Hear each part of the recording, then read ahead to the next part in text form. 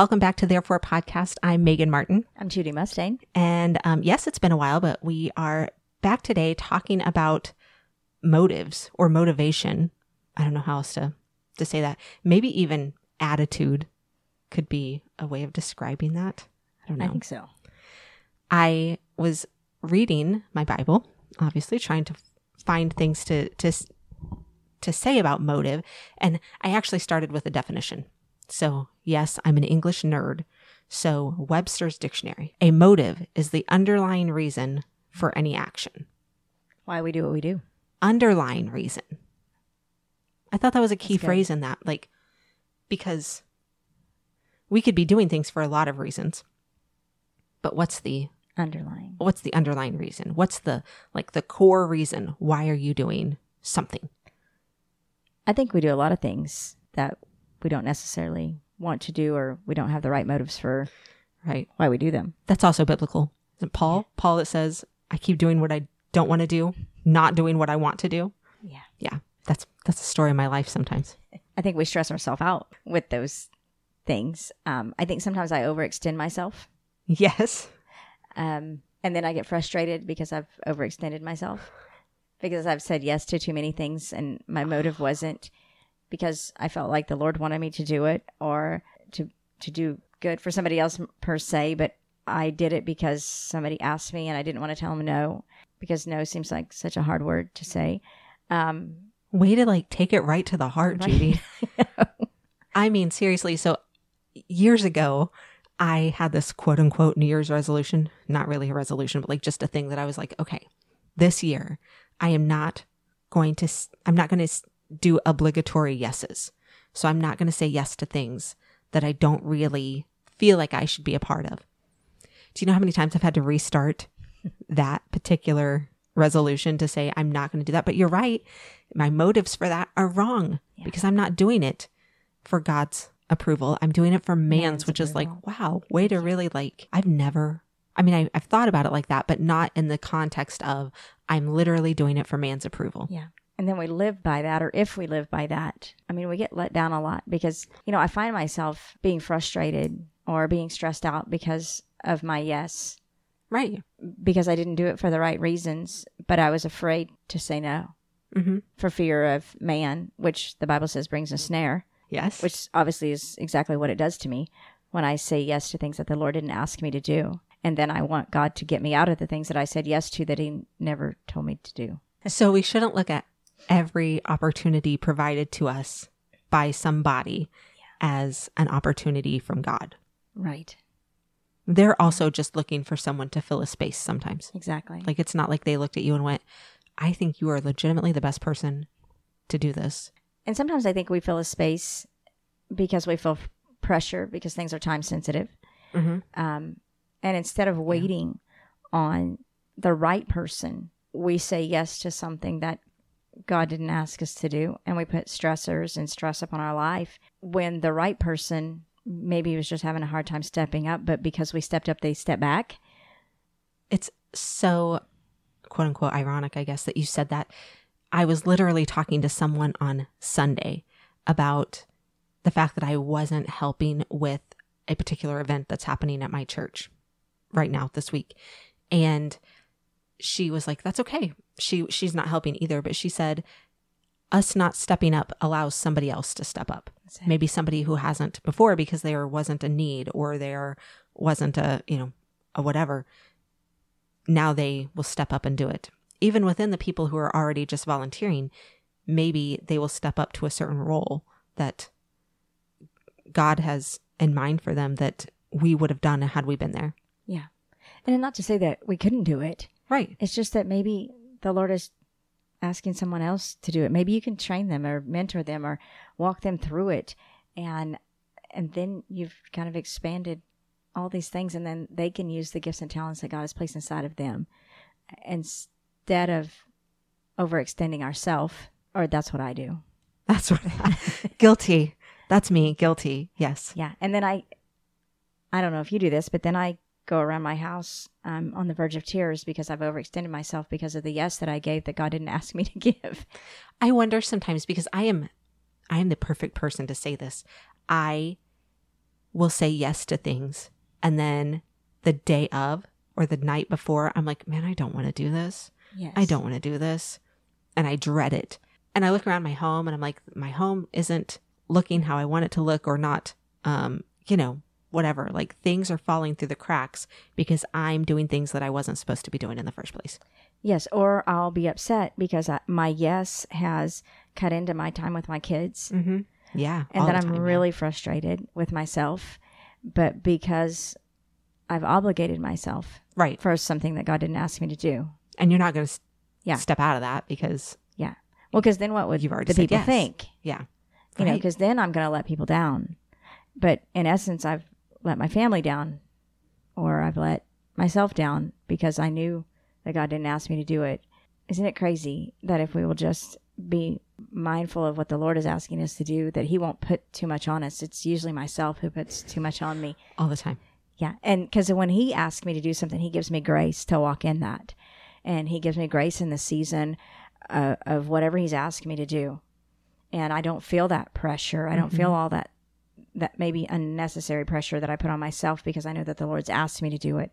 But when I step out into it and then ask the Lord to bless what I've messed up, or say, I'm really sorry, God, that I said yes to this. Could you please help me out of it? Yeah. I don't know if you've ever done that, but that's what I've done. Absolutely. I mean, if I'm going to be like blatantly honest. I was reading in Proverbs chapter 16. It says, and this seems like probably this is exactly what we're talking about here. All a person's ways seem pure to them. Yeah. I'm doing it with the best of intentions. Yeah. And it's a good thing. Right. Doesn't mean helping. It's a God thing. Doesn't, Right. That's true. Good does not equal God. Yeah. You know what I mean? Yeah. I got you.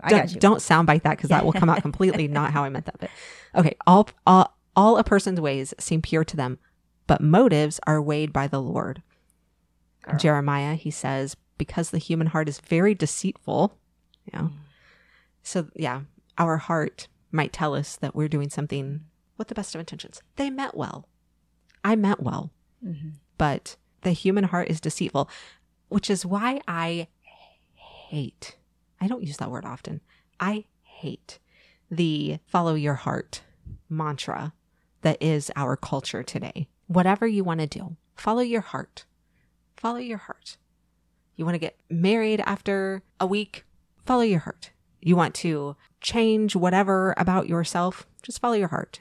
You want to completely end a relationship because you are no longer in love or whatever reason?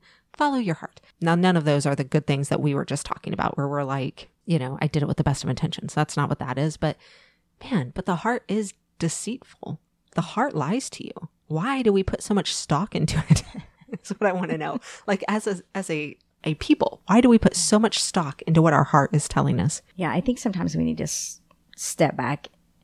I think something that maybe I have to make myself do is stop and go, okay, God, what do you want me to do? Rather than what am I thinking? What am I feeling? Sometimes feelings are fickle. Yes. And I can feel lots of different things in lots of different ways in lots of different minutes. Right. Doesn't mean that's what I should always do. Thank goodness we don't. Right. Always just, I mean, I can feel like eating lots of sweets, but afterwards it's not going to be fantastic. I mean, my feelings they're just fickle. 1 minute you can feel this way and 1 minute you can feel that way. You can't always go by feelings. I mean, that's why we have the Lord. That's why we have his word. Yes. I mean, that's really what should be guiding my decisions. But sometimes that's not always what I've done. Right. And sometimes I think we even, I'm going to say blame God, but I don't think that's what I really mean. We will say that we're doing it for the Lord. Do everything as if doing it unto the Lord. Yeah. Well, as long as I'm doing it as if it were unto the Lord, that must be okay. But that's not really the intent of the verse. Do it for the Lord. Truly. And sometimes, and maybe I need to give myself permission for this too. It's okay to tell people, you know what? I'm going to pray about that. Yeah. I'm going to take some time and really think about that. I'm going to talk about that with my spouse. I'm going to talk about that with my children. I'm, whatever. And I will let you know. I'm not going to give you an off the cuff answer because sometimes you need to think things through because your feelings can be wrong. Yeah. all the time. I mean, it's not a bad thing to like take time. I mean, we've talked about obedience in the past where we've said disobedience is sin and waiting is sin sometimes when you're like, oh, should I do this? Should I not? And that's not what we're talking about here. We're literally talking about the opportunities that arise every day that you're like, maybe you don't even really want to say yes to, or maybe you do really want to say yes to.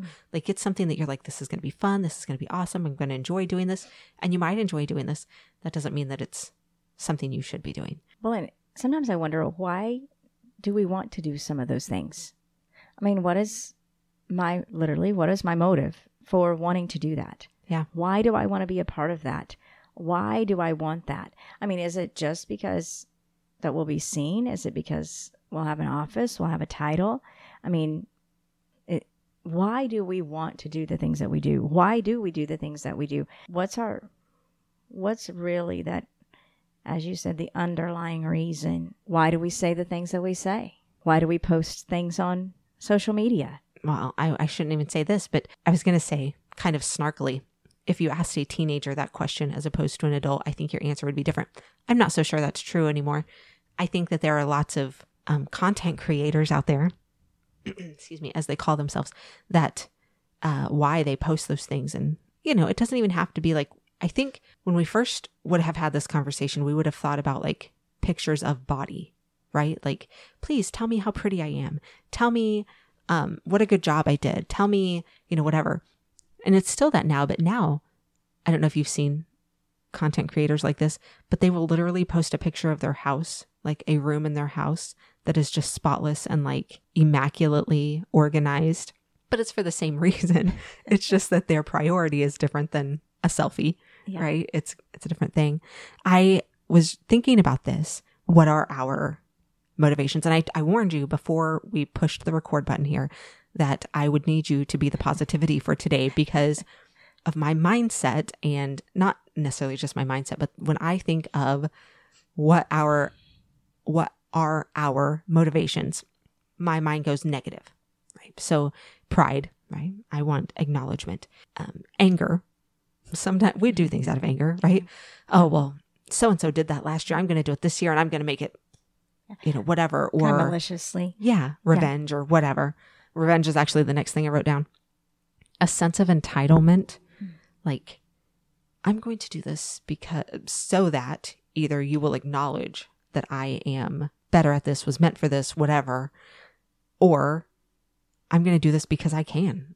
Like two different ways of thinking of entitlement there, I think. And the desire for approval. And I think that's a huge one. Well, it's absolutely huge. And it's absolutely, all of those are true because we're human and we do them. I should have added another one on here that said to not make people mad, because I do that a lot too. I just say yes because I don't want to let somebody else down. Yeah. Yeah. And so then our motive would be, once again, the fear of man. Yeah. Yeah. Fear of, I think, and here I am saying this and I fight it.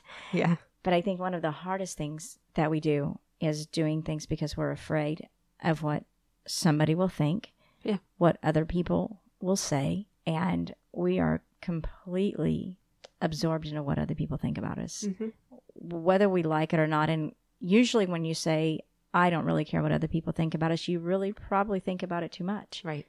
Usually when people lead with that, they care a lot. And I know we probably don't want to hear that, but the Bible says in Proverbs that the fear of man brings a snare, and the fear of man always brings a snare. It snares me. That's not optional, huh? It's not optional. Yeah. I mean, it snares me in my heart. It snares me in my mind. It keeps me from doing things that I want to do, and it stops me from doing things, or then I do things that I don't want to do. Maybe I should say that. I had a minister tell me one time that fear doesn't make choices for me. Yeah. And I think that fear has made a lot of choices for me. Yes. I've done things because I was afraid of what somebody might say if I didn't do them. I've not done things because I was afraid of what somebody would say if I did them. Yeah. I've not went places. Yeah. Because I was afraid if somebody saw me there. I've went places because I was afraid if somebody didn't see me there. I've been a part of things so once again, my underlying motive was the fear of man. Yeah. Isn't it crazy that it dictates many decisions that it should never dictate, and has bound me in things and imprisoned me in my heart and my mind. And it makes me sad of the things that I've done, and maybe time and energies that I've wasted, all because I was afraid. And I let that, I let that decision, I let fear make all those decisions for me. It's hard to step out in the confidence. Yeah. And I think that's where we talk about how deceitful our hearts are. And fear, I think, is connected to the heart.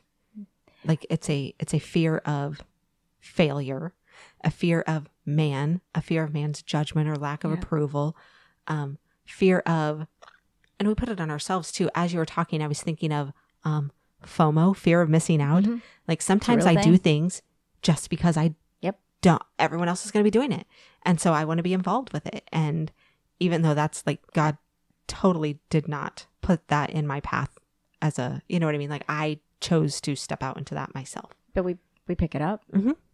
you know, and then, you know, as we were talking earlier, one of the things that I feel like the Lord has really just kind of been dealing with me about is creating in me a clean heart and being like David and a right spirit within me. I feel like that's been my heart cry for months. Yeah.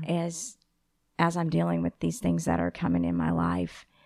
I mean, my heart cry, I can remember just really struggling one night and I just thought, you know, God, create in me a clean heart and a right spirit. Let my heart be right before you. I mean, he sees all these things anyway. I mean, God doesn't go, wow, I didn't see that in you, Judy. Didn't see that one coming. Yeah, you completely shocked me on the way you acted right there.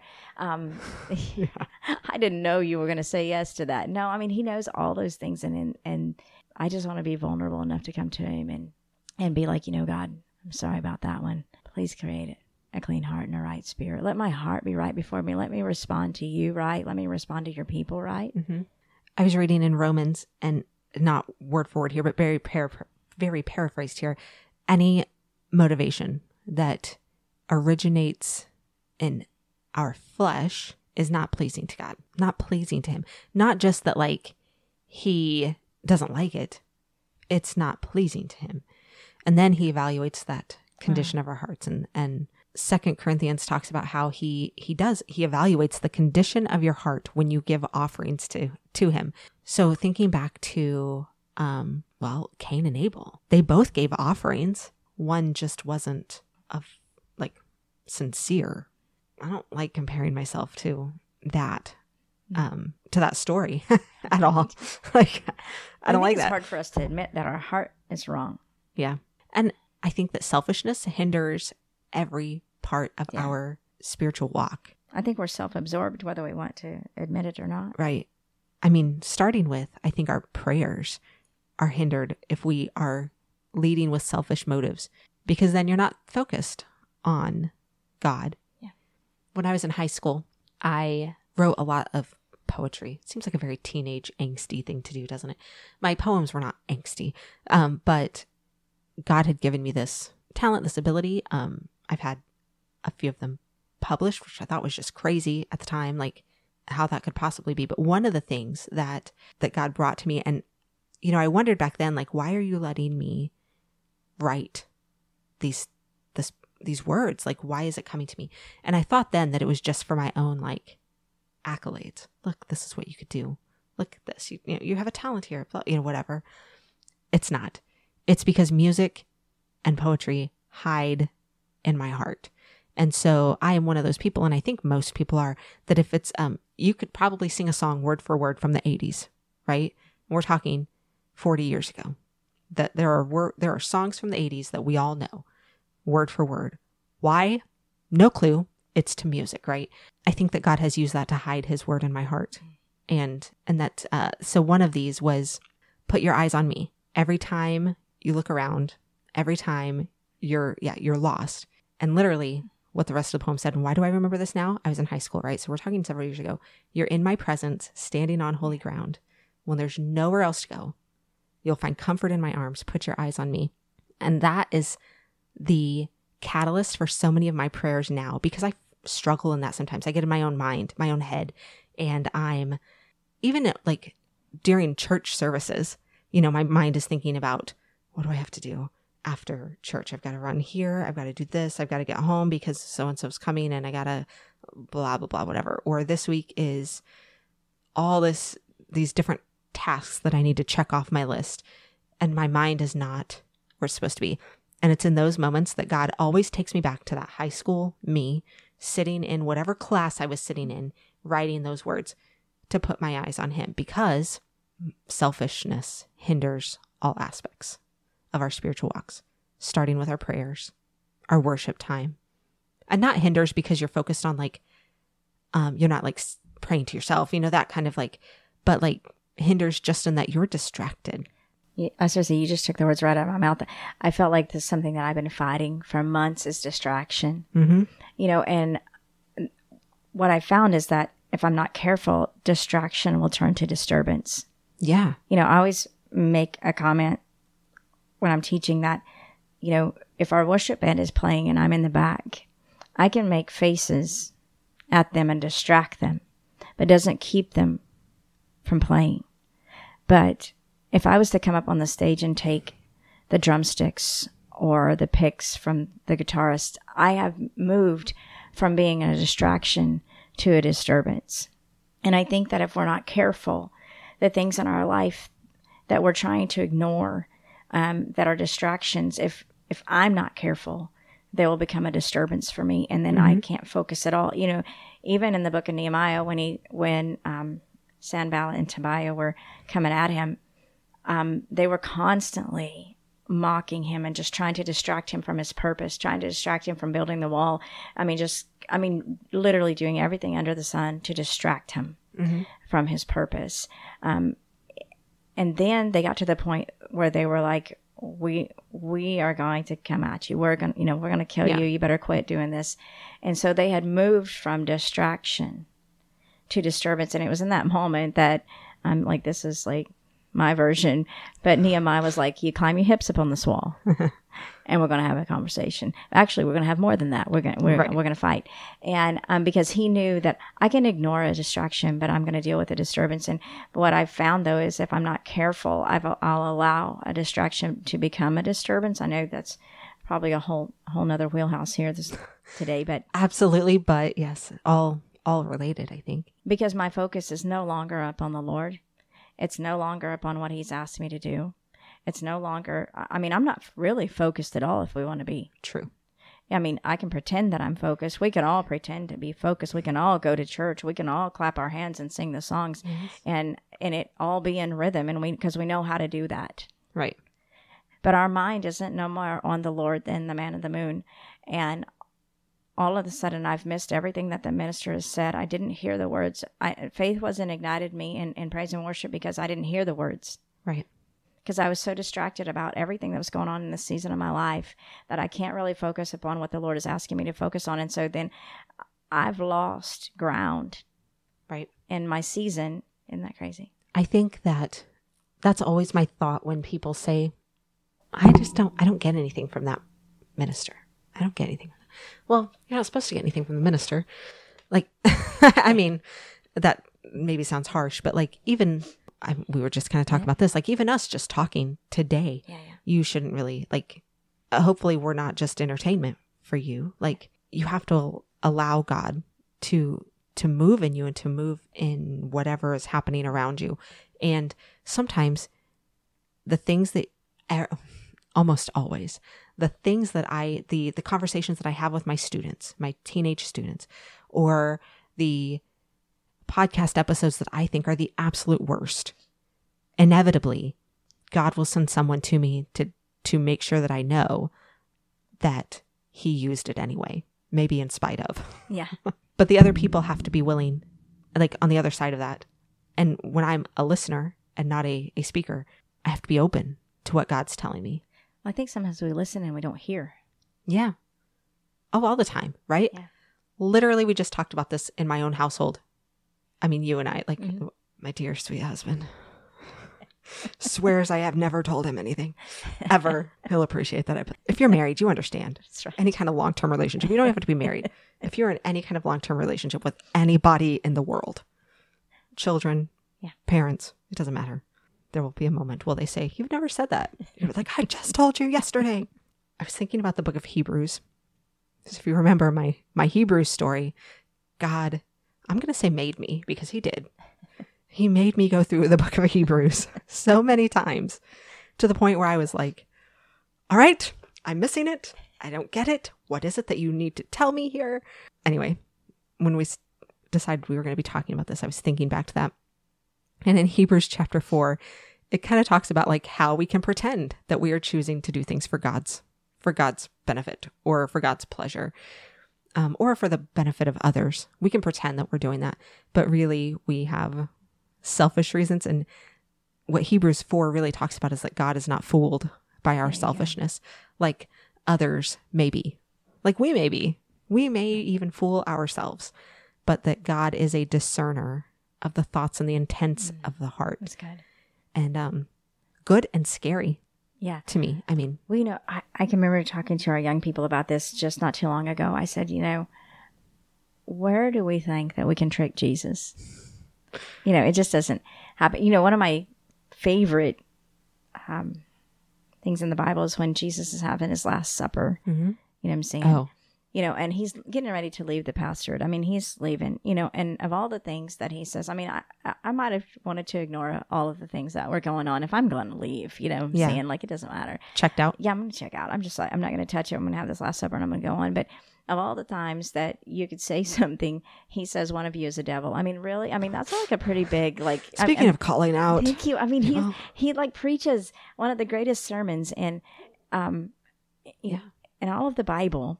With one word, one of you is a devil. And you would have thought, I mean, you would have thought Peter would have said something. Everybody just freeze. Well, I mean, they would have been like, it's about time, Jesus. Like, we were hoping that you would figure out that you just been having his hand in the till this whole time. Yeah. Or, dude, I heard him over saying, and he didn't really mean, you would have thought that they would have given up one another in this moment. But that's not at all what happens. Actually, all the way around the room, every single disciple, it doesn't say that one of them was missing in this conversation, but every single disciple says, well, is it I? Is it me? Yeah. Am I the one? And not one gave up another, but because they all thought they were too close not to ask. Yeah. I always think that, I mean, when you look into the eyes of an all-knowing, omnipotent, omniscient God, you're not going to trick him. I always think it's funny that we think that he doesn't see the things that we're doing, the motives of our heart, the things that we do in secret, the things that we don't want to tell anybody about, the things that we lie awake at night thinking about. And we think somehow that we're pulling one over on him. You know what I'm saying? That we've somehow tricked Jesus. And the thing is even in all the things that we do, when we come to him and just say, I'm sorry, he's so fantastic about restoring us. Right. Back unto him. And what a beautiful thing. And I always wonder why we run from freedom. Why we carry it so far. Yeah. Instead of just like laying it down. Yeah. I mean, I don't understand us. I don't understand me. Like, why would we, I always talk about this, like, he always wants to bring us to a place of freedom. He always wants to bring us to a place of restoration. He always wants to bring us to this place of goodness. And he doesn't judge us. He doesn't want to throw us away. All he wants to do is love us and bring us back. And we run from that. And we hide from him. And like you said, we take it further than it should go. We hide it longer that it should have never been hidden in the first place. Right. Because actually it's never hidden from him. Hidden from him. I don't know. I don't even know how we get off thinking that it's hidden anyway. Yeah. I mean, because we hide it from people. I guess. Again. And our brains cannot comprehend a person who knows or, Well, but I guess we've been doing this for a long time, and even Adam and Eve were hiding. Oh, immediately, right? Yeah, immediately. I mean, and then God has to ask questions. And whenever God asks questions, it's not because he doesn't know the answer. It's because he wants to know how you're going to respond. Where are you? Right. I mean, seriously, he created the garden. He knows where you're at. What are you doing here? He asked Elijah, he's like, what are you doing here? Because he wanted to know, why are you in this cave? Why did you run? What is your reason? I need to know your underlying motive of why you're here. You know, he asked Hagar, where are you going? I think he does that sometimes too. Like we do rhetorical questions sometimes. We're like, we already know the answer, but He needs to hear it. it's like asking your kid, when they have chocolate all over their face. Did you get into the chocolate? And they had, no, I didn't get the chocolate. What were you doing then? Yeah. Because he wants us to figure it out. He wants us to know him in such a way that we are comfortable and that we are with him, but that we are willing to make ourselves and put ourselves vulnerable in his presence, knowing that we've messed up. And we're going to mess up. Everybody's going to mess up. And God knows that, but he wants you to work through it too. Like, he's not just going to say, I'm just going to take this away from you. I mean, he could. He does sometimes. I've heard amazing stories of people who have struggled with addiction for years and they finally prayed and God just took it away from them. That's amazing. But that is the exception, not necessarily the rule of how it's going to go. And I think that God asks us sometimes so that we can work through it in our own minds. I mean, I do it to my students all the time. I know the answers to the questions that I'm asking you, but I want you to work through it. I want you to use those comprehension skills and all of the, in-depth thought processes that we know you're working through at your age. And I want you to work through it so that when you come across this issue again, you're going to have this experience and you're not just going to rely on me to give you the answers or to bail you out, whatever the case may be. I think it's really good. I always make a statement that I process through talking. Mm-hmm. And all the time. I mean, and I need to talk through it. I even had a good friend of mine after we had went through something. She goes, okay, so you need to sit down and we're going to have a conversation. Talk. Yeah. Yeah. Because you need to process that. And sometimes I need to admit things about myself that I need to probably work on. I think just owning those things in us that we want to be better in us. I think owning it, admitting it, however you want to say it, is hard for us as humans. What do they say? What's that word? Acknowledgement is the first step. Yeah. Acknowledging that there is a problem. Yeah, right? Yeah. I mean, I think it's very, very true.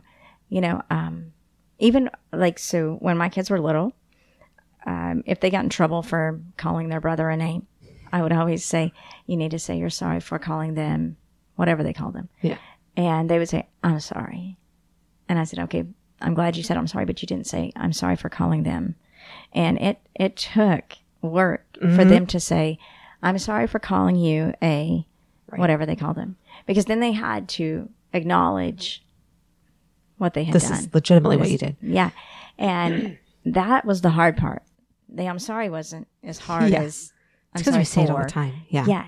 And I think sometimes as adults, that we do that. Right. That we're like, I'm really sorry for taking on that. And I didn't acknowledge you about that. Mm-hmm. I'm really sorry for. One of the verses that we talked about before we pushed record, but neither one of us have mentioned yet, which is interesting because we definitely could have. Matthew chapter 6 says, and this is the English Standard Version, so maybe a little different than whatever version you're in, but beware of practicing your righteousness before other people in order to be seen by them, for then you will have no reward from your Father who is in heaven. Because some other place it says you've already received your reward. Thus, when you give to the needy, sound no trumpet before you, as the hypocrites do in the synagogues and in the streets, that they may be praised by others. Truly, I say to you, here it is, they have received their reward. But when you give to the needy, do not let your left hand know what your right hand is doing, so that your giving may be in secret. And your Father who sees in secret will reward you. And when you pray, you must not be like the hypocrites, for they love to stand and pray in the synagogues and at the street corners, that they may be seen by others. Truly, I say to you, they have received their reward. This, I probably shouldn't judge this person, but there's a particular musician who never misses an opportunity to publicly declare what they do to help other people. And every time I see them posting about whatever it is, like seriously, they've posted about everything from helping somebody change a tire on their car to, like whatever. I always think of this verse. Or when I think of people who, the verse, you'll know them by their fruits. When there's no fruit, but there's loud prayer, I think of this verse when I hear people like that praying loudly or speaking loudly about God, but yet their life bears no fruit to say that they are. And what is the underlying reason for all that? Right. What is it? I mean, for the musician who is trying to sell albums and so people proclaims to be a Christian. I guess that's why I think of it, because he proclaims to be a Christian. And I'm not saying that he's not. I have no idea. Don't know this man outside of what he posts on social media. Right. I mean, and what he puts in his songs. But this verse always comes to mind that, like, dude, you don't need to share it. And I always just kind of think it's weird when people are helping the homeless and they're like, here, let me take a picture of you. Like, that's just so, like, you're just. What is the underlying reason for that? I mean, why do we say the things that we say? Or why do we do those things? We really, I think it's kind of like what we were talking about earlier, about the praises of men. It says, if you don't live by the praise of men, you won't die by their criticism. We're wanting somebody to praise us in that. Yeah. Acknowledgement that you've done something. Yeah. I mean, good. So what's going on inside of me that I need that so desperately? And that's really what it is. Yeah. I mean, why do I need to be affirmed by men? Why? It's a heart issue. Yeah. It's always a heart issue. Always. Too many times I've used that, like, in the last couple of years of, I don't know what has changed, but I'm like, oh, that's a heart issue. Mm-hmm. It's a heart issue. It's not a personality issue. It's not a heart issue. It's a heart issue.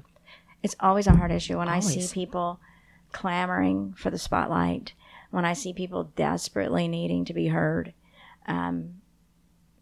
maybe sometimes that person is me. Yeah. What is going on in me that I need that so desperately? What is broken inside of me? What needs to be fixed deep inside of me, because my heart is longing to be seen, to be heard, to be noticed, why do I want that title? Why, does that make sense? There's a lack of content. Yeah, thank you. Contentness. I mean, peace, and lack of peace. I need, lots of times I feel like when we have what I call roots of rejection, that's what I call them. Yeah. We clamor, we climb, we reach for sure, acknowledgement. Want to prove that you're better than what you were. Yeah, or what somebody said over me when what somebody said about me or said to me, or maybe I fought through for years or come out of my childhood or even a bad relationship, and you want to climb over that. And so because it broke you in such a deep way that now you have to come out of that. Mm-hmm. And then you have to climb over this rubble piece that's inside of me of why am I always needing that person to say something good to me? Why am I always needing that person that for whatever reason doesn't like me and doesn't have a reason to not like me? Why do I want their approval so bad? I have so many good people in my life that love me. Why do I desperately need them to say something good to me? Why do I want that person to acknowledge that I've done well? Why do I want those people to see that I've overcome what they couldn't overcome?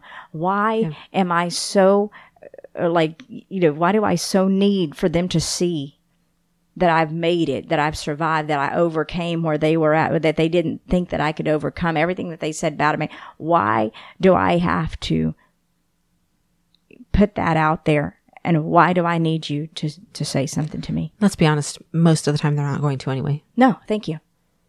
No. And most of the time, like you said, they're not going to say it. They're not going to reach out. They're not. Maybe somebody else might say, "Hey, I see that you come out of that." Yeah. But the ones that you're like, that you're wanting, they're most of the time they're not. Mm-hmm. I don't need that. You don't need that. We don't need that. Mm-hmm. But yet I want it. Came up with some questions, and came up with some and found some online to kind of check our motivation, a motivation check, I guess. If no one ever knows what I'm doing, giving, serving, sacrificing, whatever, if nobody ever knows, would I still do it? That's good. Do you know how much that would change my life if I legitimately didn't do some of the things that I do because I'm trying not to disappoint or let others down? Yeah. If there was no visible payoff for doing this, would I still do it? Visible payoff, I'm not really sure how that would, I mean, I guess maybe financially, accolades, whatever, right? Would I joyfully take a lesser position if God asked me to? Joyfully. Am I doing this for the praise of others or how it makes me feel? If I had to suffer for continuing what God has called me to do, would I continue to do it? So if God has called me to do it and I'm stepping out in that and I'm doing it, and it caused suffering and pain in my life, would I continue to do it? Simply because God told me to do it, asked me to do it. If others misunderstand or criticize my actions, does it cause me to stop? If I'm never shown any gratitude for what I'm doing, will I still do it? I think of that one a lot when I think of people who are like civil servants, like those serving on boards and commissions, and because unless you've been in a position like that, you have no idea that it is one of the most thankless jobs you could ever take on, and you're not paid for it usually, like especially at the local level. There's not a pay for it typically. So like the people who continue to do those things and to serve in those capacities, their motivations might not be godly or pure. They might be in it for a reason, to better their business, to better their name in the community, to whatever. But if you take that and you flip it to things that God has called you to do, if you've never get 1 ounce of gratitude, would you still do it? And do I judge my success or failure based upon my faithfulness to what God has asked me to do? Or do I judge my success or failure compared to others? So yeah, those are just some questions that you can think about. Like when you're like, why am I doing this? Because I'm guessing that some of you who are listening are going to say, oh, maybe I need to reevaluate some of my motivations. I did. I mean, as we started talking, and even before then, when I was looking over this stuff, trying to like piece some things together, like, oh, this is going to get personal this week. I see how it is. As Judy says, God's going to deal with me on some things. Yes. He's always really good about getting right down to the stuff that matters. It's funny because we hear so much from you guys sometimes, not always, but sometimes, about how certain episodes have affected you. How God used some of those episodes to bring something to mind or to light in you or whatever. But you probably should know that most of the things that we talk about have some root in our lives too. Like maybe not currently, maybe it's something that we've dealt with in the past. But don't ever feel like we're putting this out there as a... We probably walked through it. Yeah. Or not currently. Probably. Yeah. Have. Definitely have, yes. So I wish that we had had this conversation about 3 weeks ago, because there are currently things in my life now that I've said yes to that I'm like, I should have said no. I should have given somebody else the opportunity to step up. And that's a very I don't know, that doesn't even feel sincere to me to say that, but I should have said no to some things that I've currently said yes to that now I won't back out of because I've already said yes. I don't know. Yeah. I think at some point we have to recognize within us the fear that we have of saying no or yes to people and reevaluate what our priorities are. Because I think your priorities, your priorities are what push your motivations. Do we have a challenge for the week? I mean, maybe just to evaluate. I think I love all the questions that you read. Matter of fact, I think I need to ask for that to be sent to me or in some way, because I could do that. I think I need to set it out in front of me at all times to have my self-question. When somebody comes to ask you to do something, but wait a minute, let me pull up my list. Let me pull it up. Yeah, because I'm sitting here thinking, oh my gosh. I mean, I've heard people leave jobs because they weren't shown enough gratitude. You know, I've heard people not do things because people didn't see them. Right. Nobody noticed me. Nobody said thank you. And they might really like the job. Right. But because that wasn't happening. So I'm like, what's going on in our hearts? Really, it all boils down to the underlying heart issue that we all have. I think we would probably not be being truthful if we said we don't have those, because who doesn't have those? Right. We're human. I mean, we're human. And I think we really just need to sit back and have a self-check of our motives, of our heart, why we say yes, why we say no. And Jesus even dealt with some of these. I mean, Satan straight up came at him and said, if you will, bow to me, I can give you all of this. I can give you everything you see. I can take away all of that. Thankfully, he had the character, the connection to God, really. His priorities were correct so that he stood firm against that. And the Bible says about Jesus, he made himself of no reputation. Right. I mean, if you think about that, he's not, we would never have thought him to be an attractive man. We would never, he was not wealthy. He was nothing that would, quote unquote, people wouldn't aspire to be him if you look at it with an earthly lens. I mean, I wonder what our life would be like if we had the same, that we made ourselves to be, or to have no reputation. So when we're praying to be like Jesus. Help me, Jesus. I mean, it's a whole other facet, because a lot of people like to love.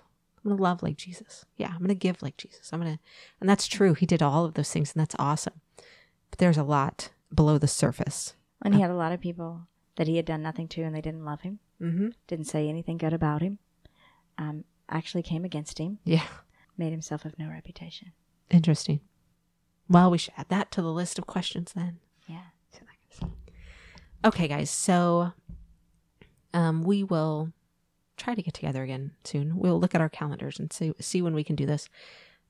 So until then, we hope that you guys have a great week, and we will talk to you next time. Bye, guys.